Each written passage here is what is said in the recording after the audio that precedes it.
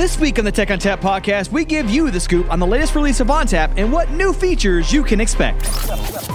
Welcome to the Tech on Tap podcast with Justin Parisi. I love NetApp.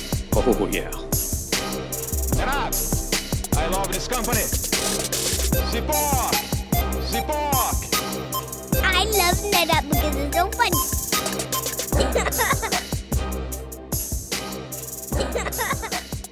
Hello and welcome to the Tech on Tap podcast. My name is Justin Parisi. I managed to snag Octavian Tanase to join us. What are you these days, Octavian? I'm the ONTAP guy. The ONTAP guy. Okay, fair enough. So if you could tell the audience what you do here at NetApp and how to reach you on social media, that'd be great. All right, so you can find me on social media at OCTAV, and I'm responsible for ONTAP engineering and product management. I've been with the company for 8 years, and I think most of your audience already know me. Yeah, I would imagine they do. I mean, they see this guy on stage and they're like, who's that guy? And then everybody's like, that's Octavian. And we're like, yeah, that's Octavian. So I know, it's scary. A little scary. Scarier in person. So I know. Nicest guy in the company. Anyway. Nice, yeah. So we're here to talk about ONTAP 9.5, and mainly I brought you in to talk about how we reached 9.5, like what sort of vision we had going into it. And also I want to talk about what our general plans are for future releases and how we're going to approach those. So ONTAP 9.5, it's an iteration of the ONTAP innovation. And what we're looking to do, it's something very simple. We are looking to follow up on our vision of helping customer modernize their data center. So some of you may be wondering, what is a modern data center, 21st century data center? And that is connected to the cloud, and that is a data center that leverages storage class memory and flash. It's a data center that is software defined, it's efficient, and it's intelligent. It's self-healing, self-provisioning, and so forth. So most of the things that we release every 6 months are in line with that vision.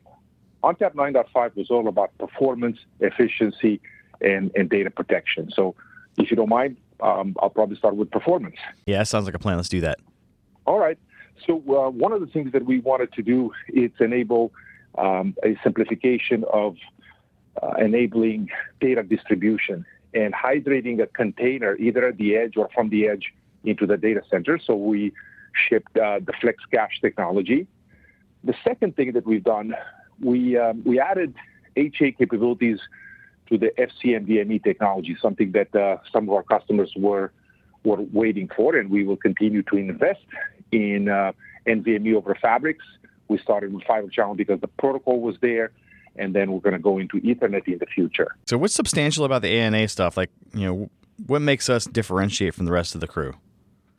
Well, I think one of the things that we've done, we led the spec development, for ANA, and we realized that multipathing is something that some of the customers are waiting for in order to adopt this technology in the enterprise. So we're first to the market with this capability and continue to be very proud of the work that we're doing to enable the over-the-fabrics, protocols and technology in the modern data center. So that sounds suspiciously like innovation. Yes. And, if you heard me before, that's mostly what I talk about. I think we are a product company, and the ingredient that is a leading indicator of future success, it's innovation. Probably the other one that you can think of is making sure that you can hire and retain, people that are, can create, people that can get things done. Absolutely. So Max Data. Max Data, it's a technology and a solution that we just released, hot off the press. Max Data, it's all about enabling customers to accelerate their applications by leveraging storage class memory in the server. So I think about this as a piece of software that you deploy on your Linux host that gives you 10x the performance that you would have gotten, let's say, on a Exadata type of infrastructure.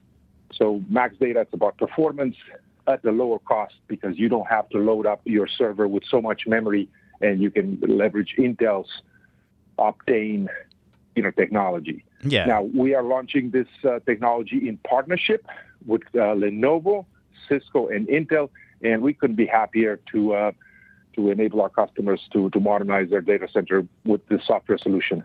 Yeah, it's good to have strong partnerships with these sorts of things, especially when you're dealing with new technologies. So I think I'm looking forward to seeing what sort of buzz Max Data generates as it develops. There was a lot of press around that, and we will continue to lead in this area. More to come. Excellent. So what else we got for the ONTAP 9.5 release? All right. So ONTAP 9.5 is also concerned about scale and efficiency. One of the things that we've seen our customers do is deploy data lakes powered by the FlexGroup technology. Now, one of the things that we're enabling customers to do is to tier those data lakes into an object store target, either on-prem, perhaps storage-grade web scale type of destination, or into an S3 target into the cloud, either AWS or Azure.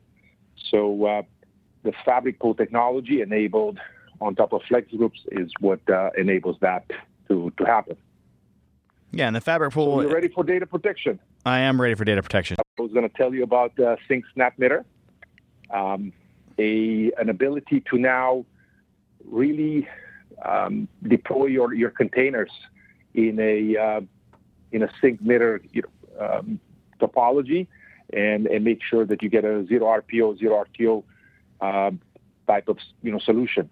Now, the beauty about the Sync SnapMirror solution is that it can be applied on the existing async SnapMirror that we've delighted our customers for many years. So simplicity in changing a policy from a async to a sync mirror. I think this is a technology that will broadly be adopted by customers that either deploy SAN or NAS workloads. So the beauty of that is I don't have to rebalance or rebaseline my entire SnapMirror. So if I've got this giant SnapMirror relationship, I can just set it to be a synchronous relationship as opposed to an async. You got it. There's two modes, right? In the SnapMirror sync, there's like a relaxed mode and a full mode. Can you kind of touch on why we might want to do either one of those? Well, I think what we want to do is give customers, flexibility and enable a variety of use cases where, for a period of time they may be out of, full sync, but then the relationship can recover. Yeah, absolutely. I mean, and really what the full sync does, it allows you to, if a synchronous SnapMirror cannot complete, then the application will stop writing, essentially. We won't allow I/O. You can set that to relaxed if you would like, where it'll fall back to asynchronous if the synchronous can't work and the writes will still continue. So, you've got some flexibility and choices with synchronous SnapMirror. Absolutely. So what else we got for data protection? Well, I think I left the best for last, and this is about NetApp Data Availability Services. This is a pretty cool technology that it's looking to help customers take their data, take their container, and make that data come to life in the cloud. So we have a very clever technology that enables a snapshot to meet a variety of services in the hyperscaler clouds. Initially, is deployed on the AWS cloud, and what we're doing is replicating the data into an S3 bucket in the AWS cloud. And through some magic, we make that data available through a catalog and an index that we build on the fly as data being replicated to different services like eDiscovery or data visualization that either you can build in the cloud or are already available in the cloud. So I'm guessing that we're looking at cloud as a potential future-facing thing, right? I mean, and we've been looking at this for a while, right? It's the defining capability of the modern data center, a data center that uses cloud-connected flash. Yeah, absolutely. And I mean, and I don't want to understate it. I like to just kind of pretend that cloud isn't a big deal, but it is. And if you're not already looking at it, then you're behind. Yeah, most of the data that we've seen is that more than 99% of the customers either are using the cloud right now or have specific plans on how to use the cloud. So making the data manageability, data mobility, data governance simple in this hybrid cloud environment, it's priority number one. So this NetApp Data Availability Services piece, is this actually a feature in ONTAP, or is it something else? It's a feature in ONTAP. It's a capability that can be easily deployed by running an agent in the cloud, an application in the cloud, and that application basically connects to your on-prem deployment, discovers your data, and enables you to either replicate the data to a secondary target on-prem, and then from there in the cloud. In the future, directly primary to the cloud will also be supported. And the cool thing about that is that it uses cloud-native services to actually build that index and catalog in the cloud. Excellent. So what else do we have in ONTAP 9.5 that people might be interested in? Well, I think we are maniacally focused on storage efficiency, on performance. So, besides some of the capabilities that we've talked about, we always make sure that we tune ONTAP for more performance and enable customers to still run modern ONTAP on legacy platforms. Yeah, absolutely. And you can also leverage ONTAP Select to run it on whatever platform you like. I mean, and this is going to be the same ONTAP we're running on the FAS and AFS systems as well. Yeah, we see a trend where more data is being created outside of the data center, and we want to make sure that ONTAP is not only available as a service in the cloud, but at the edge on ruggedized devices. And so you might have seen me, if you've been at Insight, you might have seen me with a backpack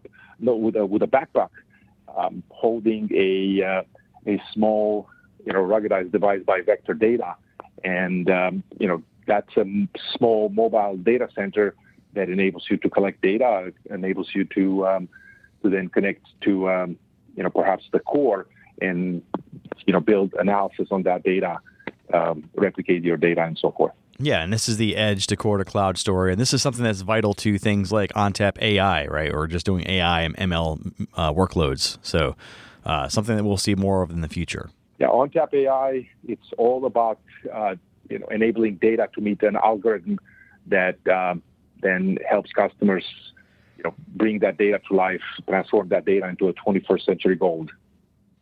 All right. So without divulging too much in terms of feature sets, what's the future looking like for ONTAP? Well, I think you're going to see us doubling down on AI and enabling ONTAP-based solutions to be the premier solutions for machine learning, deep learning data sets and workloads. You're going to see us continue to invest in our software-defined capabilities, which, again, enables ONTAP to run not only on our own appliances, but in the cloud as well as at the edge. I think we are uniquely positioned to enable this data manageability wherever data is being created. I think you're going to see us continue to invest in security and making sure that our customers are not being faced with resume-changing events.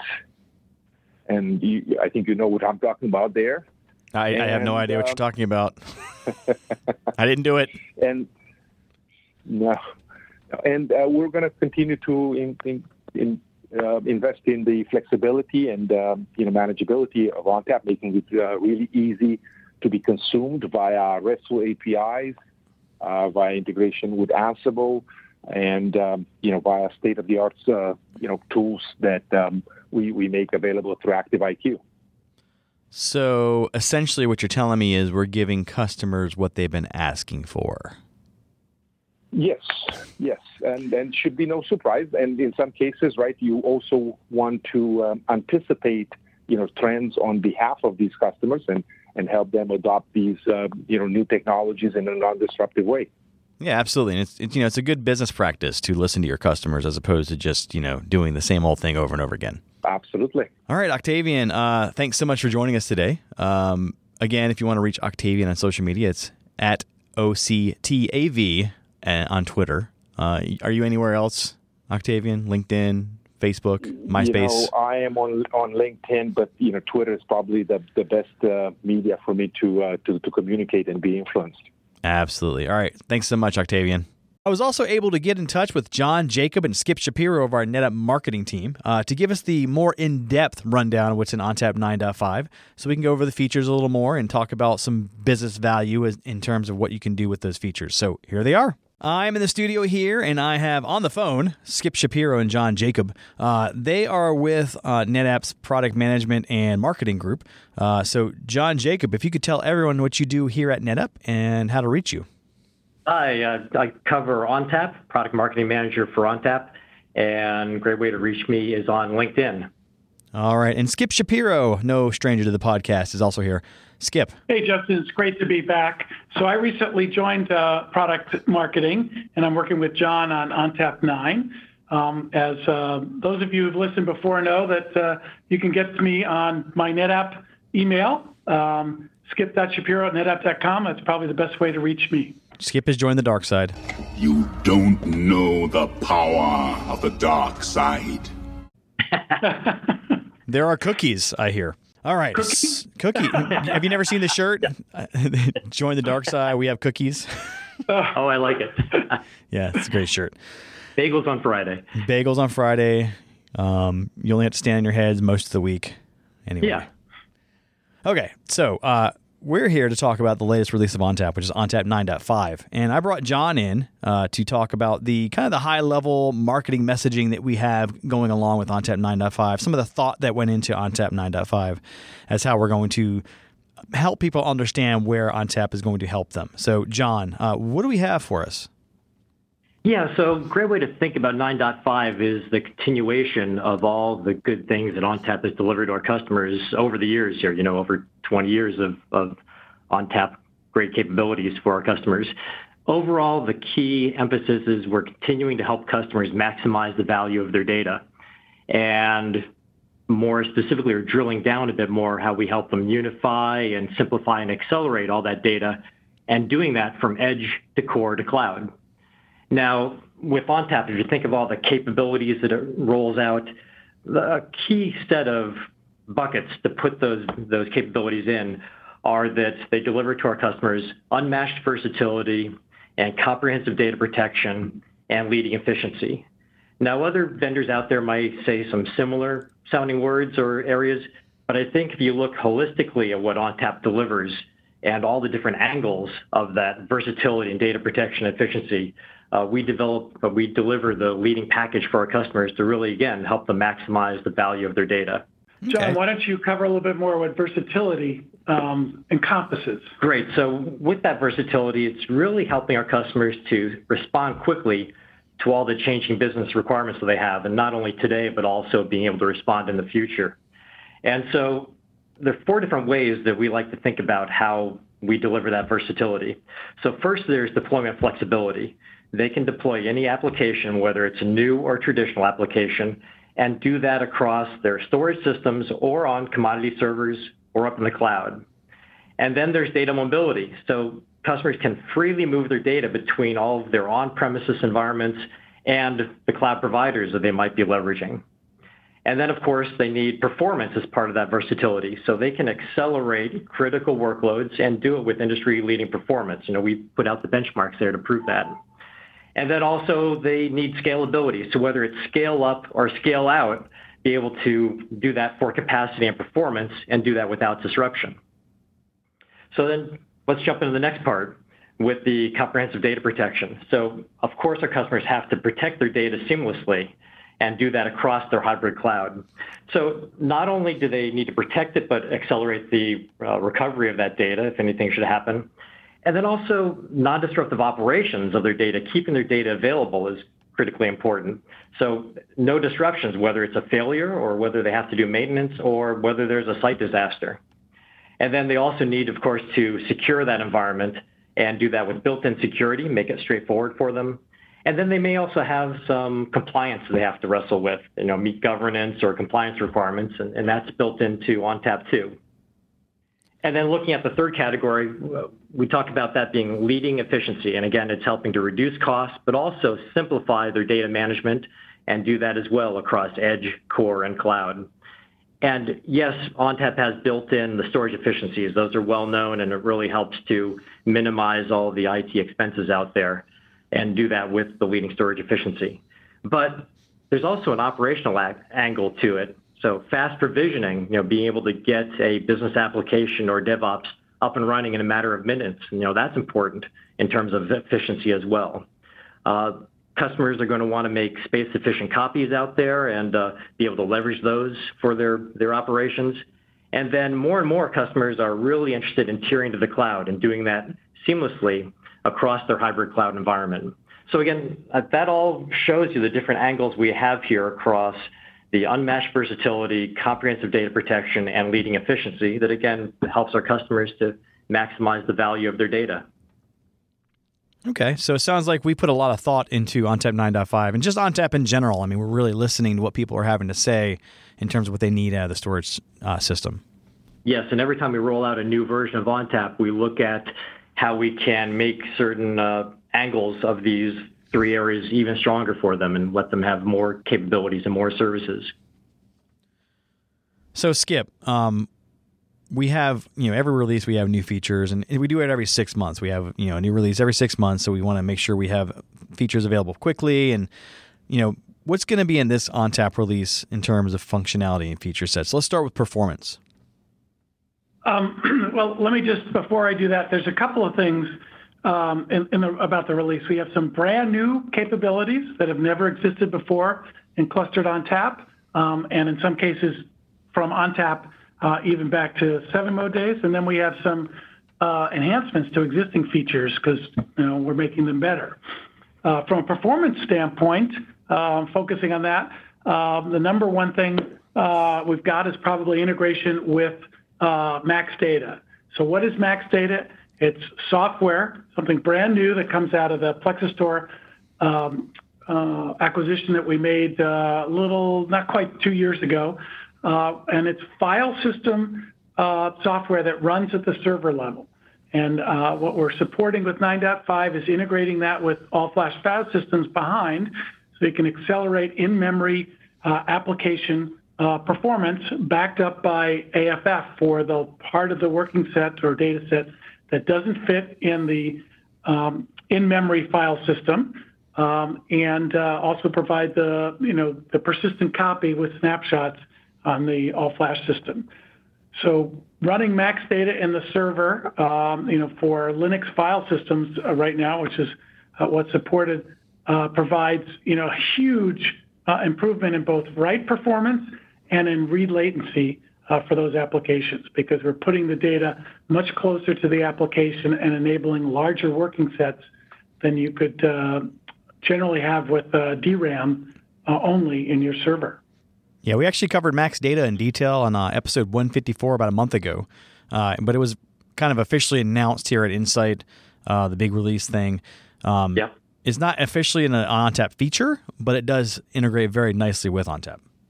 Yeah, so what we've done with 9.5 is expand the ecosystem of ONTAP and what it can provide. So Max Data is separate than 9.5, but this integration is kind of key to delivering value to customers. In addition to Max Data, we have a native ONTAP 9.5 performance solution called FlexCache. For those of you who've been working with ONTAP for a long time, you may remember that we had FlexCache with 7-mode systems. And in fact, we had 7-mode appliances, FlexCache appliances, sitting in front of clustered ONTAP for a while as well. Now we have native FlexCache in clustered ONTAP with 9.5. With both the use case deployment options for this. So the one use case is using it within a cluster to fan out the throughput capability of a single file or a single volume across multiple controllers. And then the second use case, which is to reduce latency for repetitive reads across a WAN so that remote locations can get local latency for the reads that they have. So both of those use cases existed when we had 7-mode, and we've brought them back now with clustered ONTAP. So with 9.5, this is supported with NFS version 3 only, but you can look forward in future releases to support for SMB and NFS version 4. No commitment on when those are coming, but those are certainly part of the strategy. Yeah, so this is something that people have been asking for a while. I see it on the work deals a lot. Basically, a global namespace that's truly global across multiple sites. I'm able to access data from any site, and it's accelerated, so I'm not having any sort of latency. But I'm also able to share locks. So, naturally with NFS v3, there isn't a lot of locking involved. But with SMB and NFS v4, when they eventually become supported, we're looking at this fully fledged feature functionality where people can access data from multiple places. Yeah, and it really helps the collaboration that our key customers, like our ASIC design customers with their electronic design automation, EDA workflows, and the media and CGI type customers, who they tend to have do collaboration across multiple sites across the country or across the globe even. So the remote read access capability of FlexCache is important. And then for their really high bandwidth workloads on a single file or a single volume, the within cluster application of FlexCache is important as well. So one of the differences is that we don't have to have an independent controller to set up a cache, right? This can all be in cluster. So that was what 7 mode, you had to have a separate controller altogether. Fair enough. Yeah, so that's good. So we don't have to buy extra stuff. The other thing that is different is that, previously it was NFS v3 only. And, that was problematic because you wanted to do other protocols. But, and right now it's NFS v3 only, but future releases will have this extra protocol support. So it'll be even more robust than we had in 7 mode.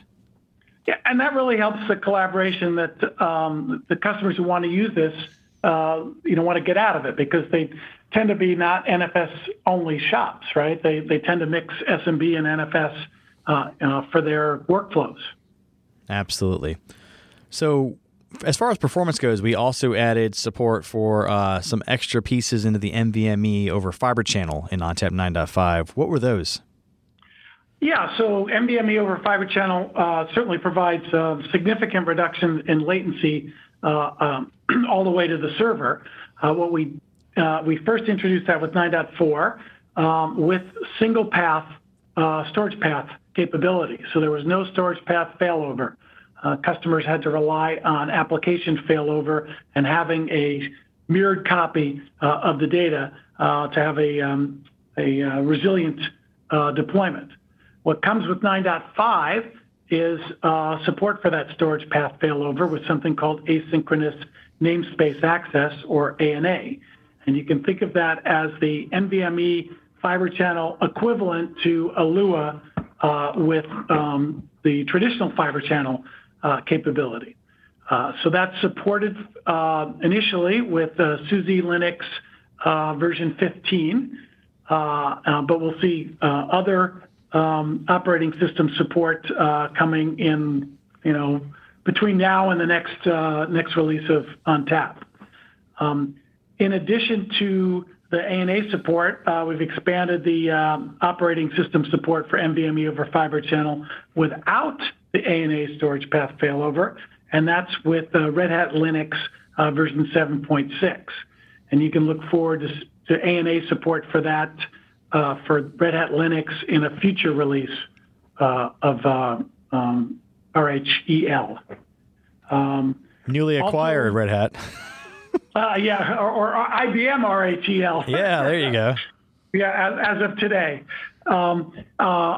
Other operating systems and hypervisors that customers are very interested in seeing support for ANA and NVMe over Fibre Channel with are certainly VMware, so ESX, and then Windows. And so those are also in play. And, in a future podcast, we hope to be talking to you about that. Excellent. Any other performance enhancements we added in ONTAP 9.5? I know we do some optimizations on occasion with ONTAP releases. What about ONTAP 9.5? Anything new there? Yeah, so there's some, I'll call it incremental performance improvements anywhere from 2 to 10%, depending on the workload and depending on the controller.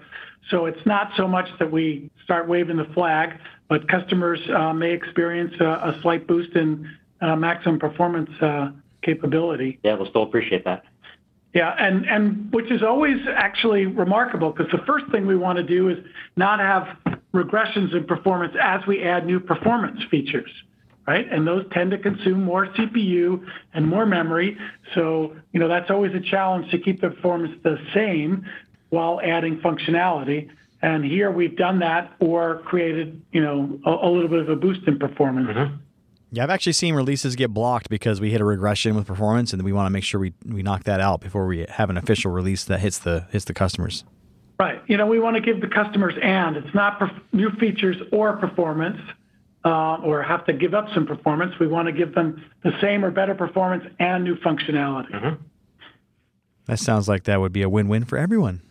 Yes, that's the idea. Yep. So, tangentially related to performance, and it's kind of related, but I bring it up because of the 100 gig Ethernet interfaces, but we added some networking changes into ONTAP 9.5. What sort of things did we add there? Well, we added something called virtual IP, which includes border gate protocol. Yeah, I think that's what BGP, yep. BGP is. And that enables sort of multi-path access into our system, so more efficient use of your host network. And therefore, you can extract more performance up to the limits of the cluster that you've got, the number of nodes and the type of nodes you got in your cluster. So that's an overall enhancement of the ecosystem performance, I guess is the way I would characterize that. Yeah, and I mean, what I like to pick out of this particular feature functionality is there's two things. One is that, with these 100 gig Ethernet interfaces, they can be very expensive. And if you have one that's inactive, you're basically wasting money. So what BGP routing is intending to do in this new network change is to make sure that we don't have inactive links so that we can use all of our network ports. Yeah, which, customers get some maximum value out of what they've spent money on, right? Yep. And then another piece of this is that we are trying to ensure that we can handle layer 3 networking at our level as opposed to having to add more and more switches into the environment. So this is trying to eliminate some of that extra network architecture that you need to have. So that'll help you save money there. Okay. I've got one more angle on performance, which relates to ONTAP Select specifically. Oh, Select. Let's hear that. So we got performance. ESX performance has improved dramatically in some cases, particularly on writes, because we eliminated essentially a networking bottleneck within the server so that we can write more effectively. We're not bottlenecked there anymore. And in some cases, we see over 100% improvement in write performance with either hardware-based RAID with 9.5 or software-based RAID. So that's pretty significant. There's some read performance enhancements as well. They're more modest, but reads have improved as well. Yeah, and I would expect to continue to see that kind of performance enhancements happening in every release. I mean, I know of some things specifically that are coming in future releases that I can't say right now, but they're going to greatly improve performance overall. While we're on the theme of ONTAP Select, there's something else not performance related that I think is kind of cool. Is there's a new way of licensing ONTAP Select. Oh, really? Yeah. So the current capability, you'd have what's called capacity tier licenses. Licenses are tied to a ONTAP Select node, and they're perpetual licenses. You've bought it and you have it forever. What's coming with 9.5 is something called capacity pool licensing. So for a specific ONTAP Select deployment, you buy a capacity, a certain amount of capacity, and it can be deployed across as many nodes as you want. Therefore, you don't have to decide how many Select nodes up front that you're going to need for the license or how much capacity per node, other than you got to fall within the total amount of the capacity on the license that you're buying. So I think that increases the flexibility for customers in terms of how they deploy Select. That's great. The other thing around this is it's a subscription-based license, so it's time limited. So for customers who think they'll need Select or not sure how long they're going to need Select, you buy the subscription, and you have this flexibility both in terms of number of nodes and how long you need to own the licenses. So maybe you think you need it only for the next year, and you're not sure beyond that. Customers now have the flexibility to do that. When the license expires, does it self-destruct? Well, not quite, but you can't add capacity and you can't use your Select nodes anymore. You have to renew the license. Yeah, I would imagine that you can just renew it and you'll be fine. Yeah, yeah. Not quite as destructive as Mission Impossible ONTAP Select. Right. Yeah, so I think I think that's a lot of additional deployment flexibility for Select, which I think will appeal to a lot of customers. Yeah, and it's needed because Select is growing. I mean, we're adding more nodes, we're adding more capacity, so it's becoming a full-fledged enterprise-ready architecture. Yeah, between that, the performance, the capacity support that we have now, the ways in which you can license it, all good things that enable customers to use Select more broadly. Any other good stuff in Select? Those are the two big things that I'm aware of. You thinking of anything else? I can't think of anything off the top of my head, but we did do a Select podcast with Peter Skovrup in episode 161. So if we missed anything, check it out in that episode, and I'm sure you'll find some things. Okay. All right, what's next, Skip? Well, we can move into the data protection realm, and something that's brand new and sort of part of ONTAP, but also separate from ONTAP, is something we call NetApp Data Availability Services, or because that's a lot of syllables, we affectionately shorten it to NDAS. This is a first release of NDAS, which will be quite extensive in its capabilities, but what's in this first release is cloud orchestrated backup. So have a catalog in the cloud, and then have your sort of secondary backup copies in the cloud. So say backup from a primary ONTAP system to a secondary ONTAP system, and then from that secondary system into the cloud.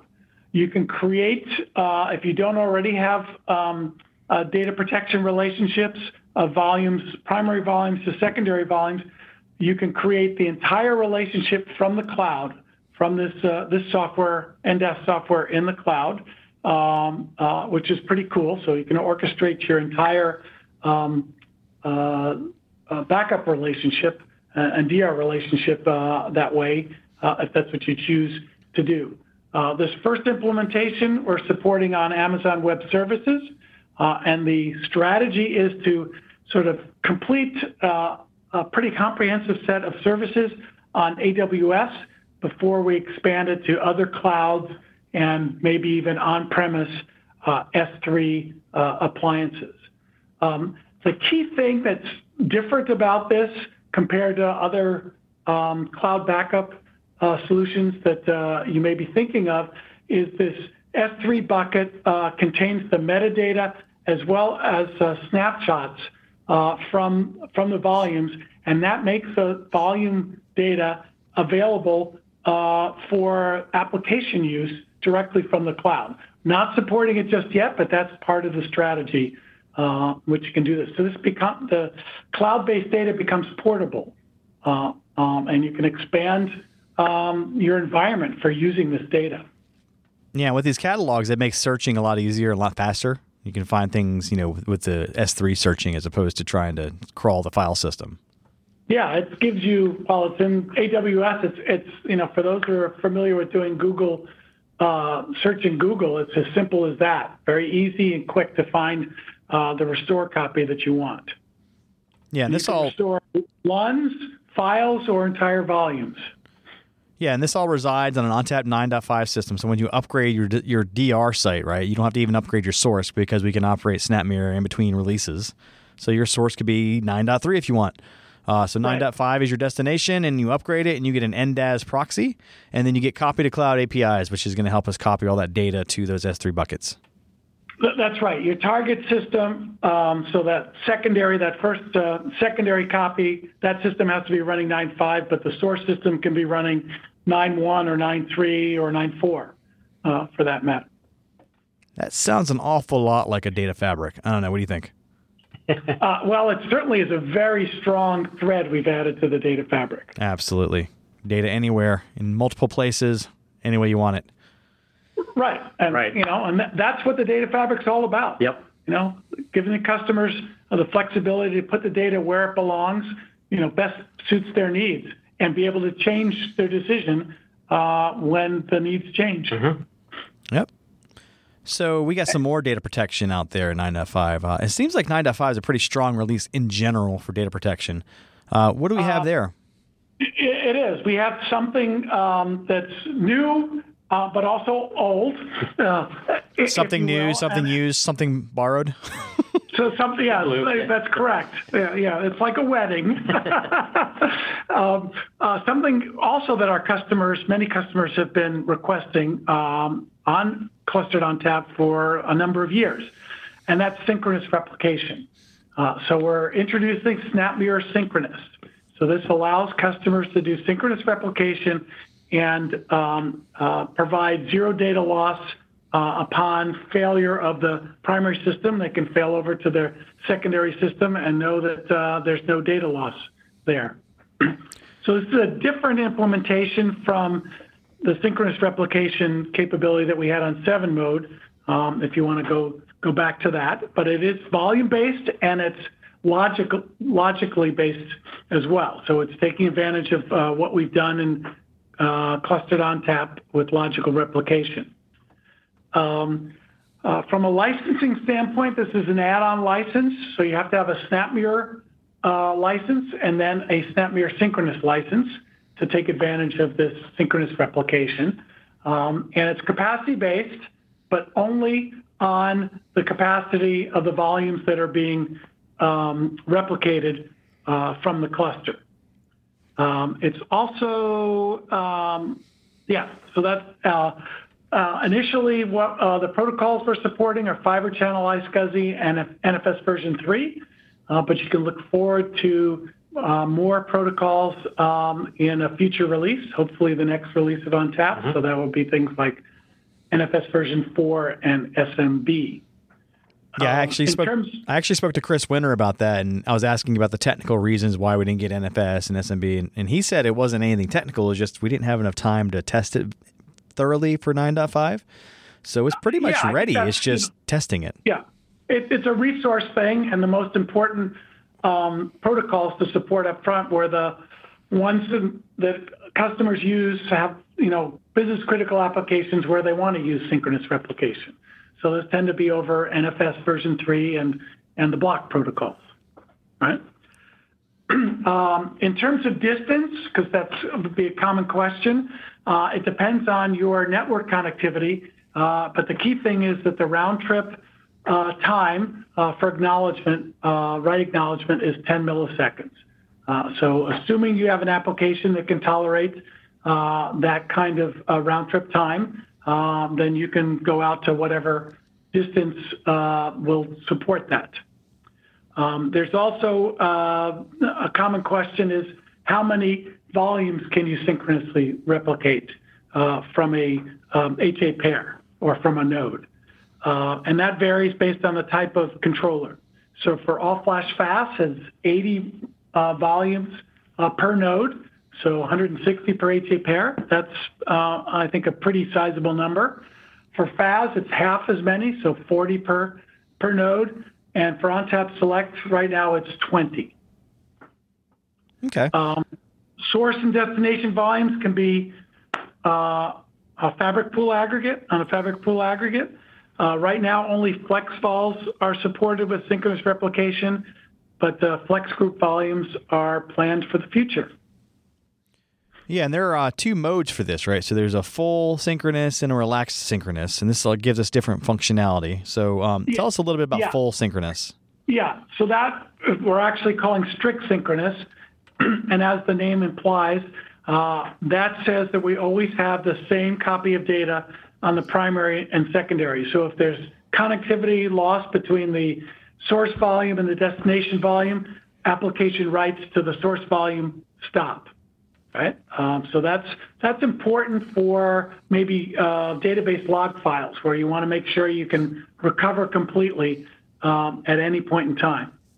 The other mode, which is optional, is called synchronous, and you can think of it as a relaxed mode. And what happens there is if the connectivity between the source and destination volumes is lost, application writes to the source continue. When the connection is reestablished, there's an automatic resync or catch-up on the destination volume, and you're back to the situation you want. So only in the case of a double failure, primary system is lost. When you've already had connectivity lost between the primary and secondary site, are you going to experience some data loss if you have to fail over to your secondary site? So what about SVMDR support? Does this offer that as well, or is that coming in a future release? That's coming in a feature release. So we want to be able to do synchronous replication from an entire storage virtual machine, provided it's got, no more volumes than we can support synchronous replication of. Yeah, and I mean, you can be granular with the SVMDR. You don't have to do all the volumes in the SVM. Yeah, I guess some could be asynchronously replicated or not replicated. But that's something on the list for a future release. So that leads me to my next question. If we have SVMDR in a future release, and this can fail over automatically and have an instant copy of our data on the other side, how is this different than MetroCluster? Well, that's a good question. I think the failover mechanisms are slightly different. MetroCluster is it's a coarser granularity, right? It's all volumes in an aggregate are mirrored or not mirrored. With synchronous, SnapMirror synchronous, you have the choice of per volume replication. So, more granularity in that regard. That's one key difference. So another key difference, I'm going to answer my own question because I like to ask the hard questions. So it also is an HA pair in a MetroCluster, right? This SnapMirror synchronous is not an HA pair. So if we have a storage failover event or a site event, it will automatically fail over because it can't detect a heartbeat. Whereas with SnapMirror synchronous, we kind of have to either have some sort of manual intervention to kick that off, or we have some sort of process in place. So there's a little more to do for failovers of SnapMirror synchronous. Yeah, it's not as automatic. Right, and so that gives you more granular use cases, right? So maybe if I wanted this type of synchronous replication, but didn't necessarily need a MetroCluster, I could use this. Yeah, and we have many customers, some of whom are using MetroCluster today, who would, I think, rather use synchronous, SnapMirror synchronous. It more closely aligns with what their needs are, and certainly somewhat simpler to deploy. Yeah, absolutely. So we'll have a more in-depth SnapMirror synchronous episode. And actually, with most of these features, we're going to have longer episodes that go into more detail with some of the technical developers and that sort of thing. But I did call out the MetroCluster piece. So let's go into that. Like that's some new stuff in there as well for ONTAP 9.5. What do we have there for MetroCluster over IP? Yeah, a couple of significant enhancements. One is we've added more platforms which we support MetroCluster over IP. So we first introduced MetroCluster over IP with ONTAP 9.3 on the A700 and FAS 9000. We added the A800 with 9.4, and now with 9.5, we're adding the A300 and FAS 8200. So now we've pushed support for MetroCluster over IP down to the mid-range FAS and AFF systems. That's great. So that helps customers, budget better in how they deploy MetroCluster. So it opens up the opportunity for more customers to deploy this. And in fact, a 4-node MetroCluster over IP deployment with the A300 or FAS 8200 now costs about the same as a 2-node fiber channel MetroCluster deployment on those systems. So basically, you can get better protection for the same price with those systems by moving to MetroCluster over IP. Or the same protection at half the price. Well, yeah, something like that. Yeah, math, whatever. Well, it's not quite that, though, because 4-node metro cluster IP is the minimum configuration. We do not have 2-node metro cluster over IP. Gotcha. So, no, you can't do that. Never mind. Yeah. Yeah. But it does, it's a simpler, metro cluster over IP is a simpler deployment. You don't need SAS to fiber channel bridges. You can do this over 40 gig. Well, in this case, it's really over 25 gig Ethernet connections. We're still supported with 100 gig switches, but with 25 gig connections between the two sites. So you're not having to deploy the fiber channel switches and the complexity that comes with those. Yeah, and in addition to the mid-range systems, you can also do an ONTAP Select instance if you want to have an entry-level system. So you can actually do software-defined ONTAP with metro cluster over IP, and you'll get a shorter distance overall, but you get to use it. That's correct, and that's actually, we introduced that with 9.4, as I recall. But that is an option that's available. The second enhancement for metro cluster over IP in 9.5 is we've increased the distance. So in the first two releases, we were limited to 100 kilometers distance because, that was I'll call it a qualification resources bandwidth issue. With 9.5, we now go up to 700 kilometers. Again, if your application can withstand the round trip time, write acknowledgement time of 10 milliseconds. So 700 kilometer distance is more than double what we support with metro cluster over fiber channel. Yeah, that's amazing. I mean, when I did my initial ONTAP Insight presentation, I was looking at my slides and I was presenting them, and then I heard later on that we went from 300 to 700, so I had to make an adjustment. But yeah, definitely awesome that we get almost double or more than double than what we were getting before. Yeah, so that's another reason to consider metro cluster over IP for those customers who've traditionally looked at metro cluster over fiber channel as their solution. That's right. So with data protection in mind, we also came out with some more SnapLock features. So what did we get with SnapLock? Well, I think the most significant thing with SnapLock has to do with SnapLock compliance. So up until 9.5, the only replication supported with SnapLock compliance was the physical replication.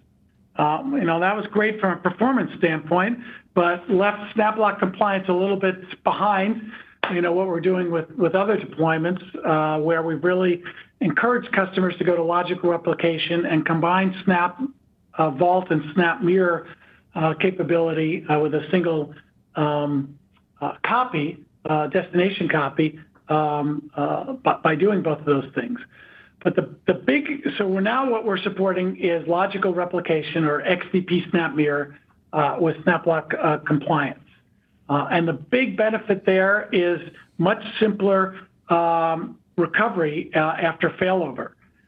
With physical replication, customers needed to have additional incremental copies of volumes and go through extra work to resync the primary and secondary after a failover. They don't have all those issues now with logical replication. So customers can do regular DR testing with their SnapLock compliance volumes, and if they actually do have a failover, they'll be able to recover more quickly and with a lot less hassle. So we also added some improvements with 7-mode transition tool in SnapLock. What was that? I'm not 100% up to speed on that, but I think, again, we're able to use better replication in that regard. Sounds like you know more about it than I do. I got the slide in front of me. So okay. So with 7-mode transition tool with SnapLock, you can actually have auditable proof that we've done critical compliance data being migrated completely. So we basically are proving that we have honored compliance with our migration. Yeah, and of course, the compliance customers are kind of think that's important. Yeah, you would think that would be important, right? And then we've also increased the number of snapshots, right? So Top 9.4, we were giving you 1,023 snapshots for FlexVols. We've extended that into SnapLock as well. Very good. All right, Skip, What other data protection stuff we got for us on ONTAP 9.5? I know that's a lot. Oh, wait a minute. There's an SVMDR thing in here. Yeah, so we've added SVMDR capability with MetroCluster, so customers can have sort of a secondary way of recovering with their MetroCluster environment. And I think that's something that you may want to go into more depth in another webcast, because I really don't have a lot of detail about it at the moment. Yeah, absolutely. I mean, it's just basically, you get to do SVMDR with MetroCluster, so it's basically double secret protection for your data center, right? Not only can you fail over with a MetroCluster, you can use a DR replication to another site and have another MetroCluster that does the same thing. So it's just more protection overall. So, indeed. So I think we covered all the data protection stuff. Now let's talk about storage efficiency enhancements. What do we have available to us in ONTAP 9.5? So the number one thing I'd like to talk about is the integration of FlexGroup and Fabric Pool. So now you can have FlexGroup volumes that span Fabric Pool aggregates. So this allows customers who've wanted to take advantage of Fabric Pool in particular, but had volumes that were larger than 100 terabytes, can now, put that data in a FlexGroup volume and still do the tiering.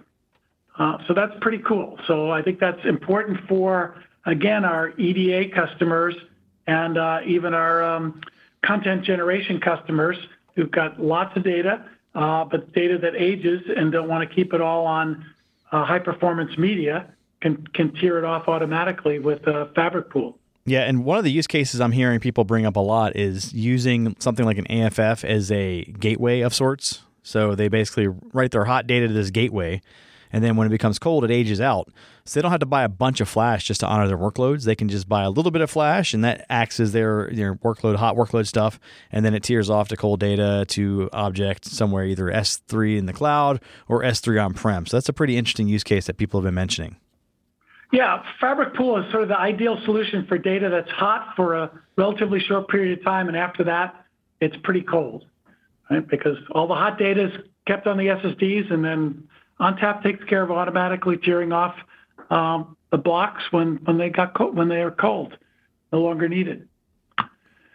Another Fabric Pool enhancement in 9.5 has to do with encryption. So prior to 9.5, you had a choice of doing NVE encryption on the source and the performance tier, or NSE, so physical drives, but you're always relying on encryption at the cloud tier that's native there, either in the cloud from the service providers we support, or encryption on StorageGRID web scale. With 9.5, if you're using NetApp volume encryption on the performance tier, you can continue to use the same keys for the data that's on the cloud tier. So it's a single key for all your volume data, regardless of where the blocks reside, which tier they're on. And for our really security-conscious customers, that was important. And if we don't already have it, we're close to getting FIPS 140-2 level 1 validation for this, spanning the tiers. So again, our security-conscious customers were very interested in having a single key that they own that protects all their data at rest. Awesome. So what other efficiency stuff do we have? Well, a couple more things on Fabric Pool, which falls into kind of our efficiency story. One is new object store options. So in addition to having AWS and Azure Blob as your cloud, your capacity tier options, we've added IBM Cloud Object Storage. Both the public cloud version of that, which is SoftLayer, and private cloud with the CleverSafe appliances. We've had a number of customers who've been using one of those solutions, at least. I know the CleverSafe solution under PVR, and so now we've qualified that, so it's a standard offering. For customers in our USPS segment, the public arena, we have Amazon Commercial Cloud Services. So that's accessible to government agencies that have access to the AWS marketplace that's really part of the U.S. intelligence community. You don't have to be U.S. intelligence necessarily to get access to that. There are, I think, federal government agencies that are not intelligence related, and maybe even some state governments that have access, because this is enhanced security cloud. So those are two new cloud object storage options. And then the last enhancement to Fabric Pool is an adjustable policy for how full the performance tier is. Prior to 9.5, your answer was 50% full. That's when tiering started off the performance tier. But we've had many customers who wanted the tiering to start sooner, so be able to dial down that threshold, and now they can do that with 9.5. You can also dial it up if that's what you want to do. So more flexibility in how you use Fabric Pool. Excellent. So it sounds like a lot of good stuff with Fabric Pool in 9.5. Yes, indeed. Other storage efficiency, so those are efficiency enhancements. Storage efficiency specifically, we've got a number of enhancements. One is with logical space reporting. So we've had many service providers and even private cloud managers within enterprises who'd like to charge their clients based on the amount of data that's stored and not the amount of physical capacity that's consumed. And now they'll be able to do that with 9.5. We'll report out to their clients the data that they're actually storing, and therefore can be charged for that, even though they're maybe consuming half or less of that space. And this is enforced at the volume level. So that's one enhancement. Again, our service provider customers have been eager for that capability. We've also got some enhancements to compression, specifically adaptive compression on AFF systems. So prior to 9.5, adaptive compression would only be applied if the data was compressible by 2 to 1 or more. So if you had data, say, that was 25% compressible, no compression would be done, and you wouldn't realize any space savings. We've taken that limit off in 9.5. So if the data is compressible at all, compression will compress it, and then you have the chance of getting space savings if compaction can take some of those incrementally compressed groups and combine them together such that we use less physical space. So going back to that 25% compressible data case, if I have two 8K groups that can be compressed down to 6K, and they're written at the same time, I can store them on a total of 12K instead of 16K of physical storage. And you get 25% space savings from your 25% compressible data. In addition, we've removed the compression group header from the equation, and that buys us about 10 to 15% more space savings as well, particularly for database applications. And we've reflected that in the typical savings that you would see when doing sizings with Fusion, the Fusion tool, for example. You'll see 9.5 space savings are higher for relational databases and for MongoDB in particular as well. MongoDB, the improvement comes from actually using 32K compression group size instead of 8K, because that's the way the data is typically written in MongoDB. So we can do compression group sizes via the application management tool within System Manager, right?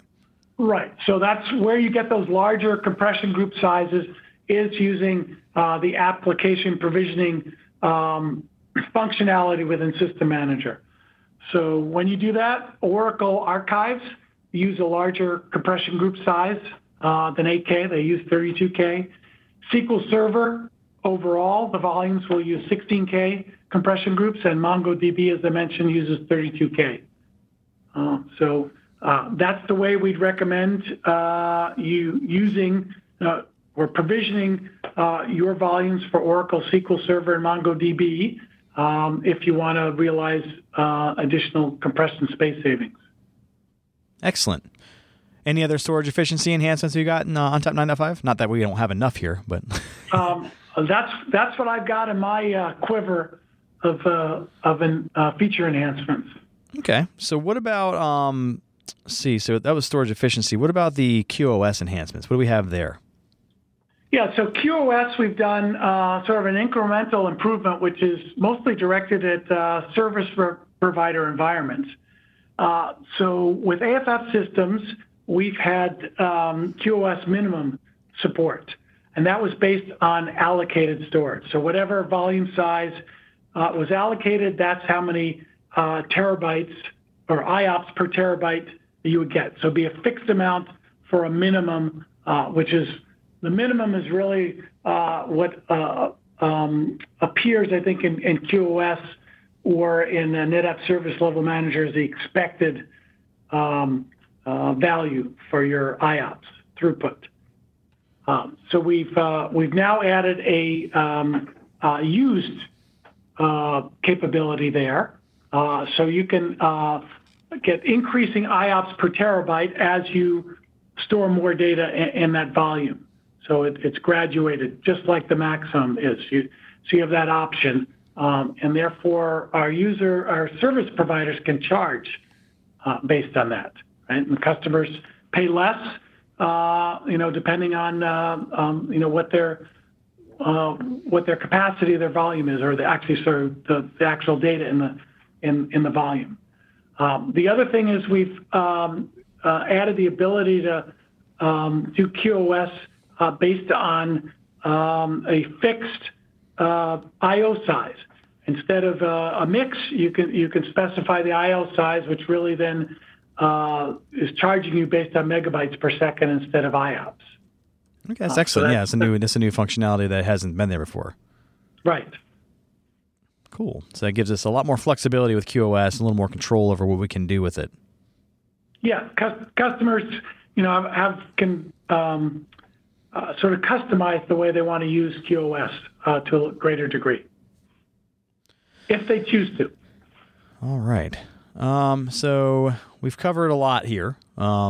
Anything else that you can think of that might be excellent to cover? Or, I have some things that I have in mind, so I want to make sure. Yeah, these are the ones we've highlighted in the way we've been marketing on 9.5, but feel free to add some of the other incremental changes that we've made in 9.5. All right, so one thing I want to cover is FlexGroup volume. So we did add Fabric Pool support for FlexGroup volume, and one of the other heavy hitters that we added for FlexGroups was the quota enforcement functionality. So previously, you could basically set up a monitoring quota, and you could notify people when they were running out of space, but there wasn't much you could do besides that.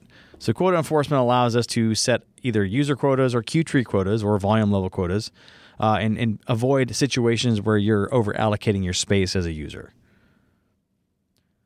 So that's one thing in FlexGroup volumes. Another thing that we've added is something called TCP black hole detection. So this is a supportability feature. Basically, in prior ONTAP releases, we'd have performance cases come in, and basically the symptom was things are slow. And that was problematic because it's hard to figure out what's slow. And with TCP black hole detection, what we were finding was that MTU size mismatches were the cause of some of this slowness, and they're very hard to detect because those MTU mismatches could happen anywhere in the network, not necessarily on the ONTAP system, so you'd be chasing your tail for days or weeks just trying to fix that problem.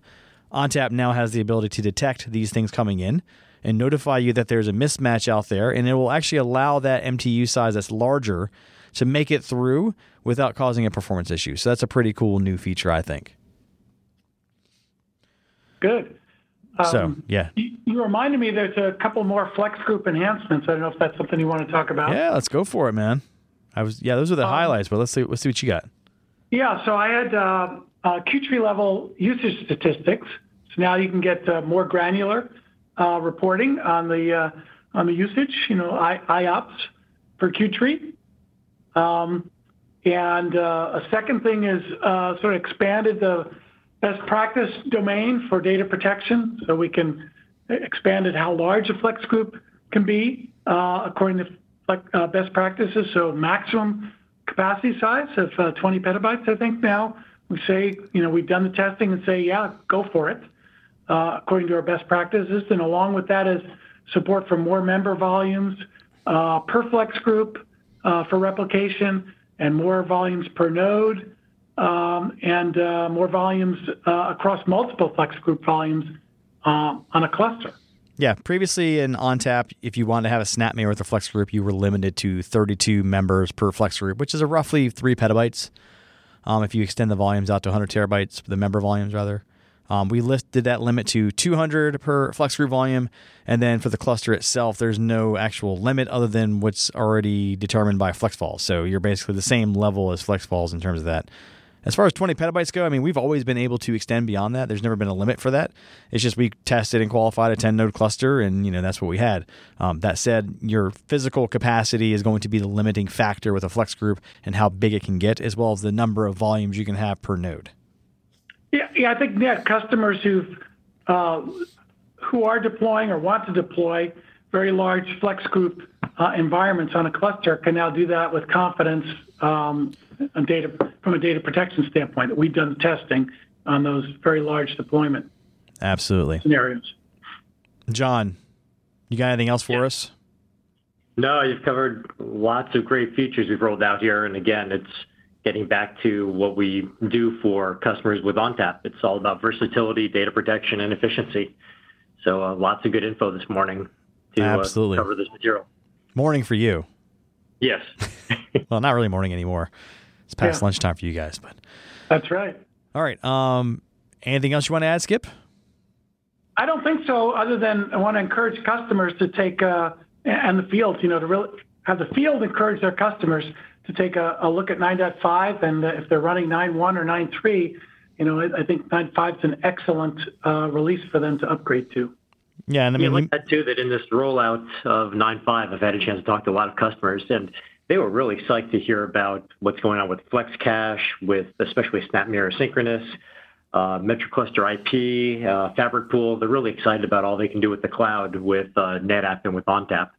So they're all pumped about 9.5 and all the goodness that ONTAP delivers for them. Now, keep in mind that, when you listen to this podcast, it might not already be on the support site. We announced it in Insight. It's not officially available for download yet, but that should be in the next few weeks. Yeah, get ready. Yeah, that's right. Have a party, an ONTAP release party. We will. Excellent. All right, guys. Well, thanks so much for joining us today. Again, if you want to reach Skip or John Jacob, you can reach them through LinkedIn or via email. All right, that music tells me it's time to go. If you'd like to get in touch with us, send us an email to podcast@netapp.com or send us a tweet @netapp. As always, if you'd like to subscribe, find us on iTunes, SoundCloud, and Stitcher, or via TechOnTapPodcast.com. If you like the show today, leave us a review. On behalf of the entire Tech ONTAP podcast team, I'd like to thank Octavian Tanase, Skip Shapiro, John Jacob, and myself for joining us today. As always, thanks for listening. Oh, yeah.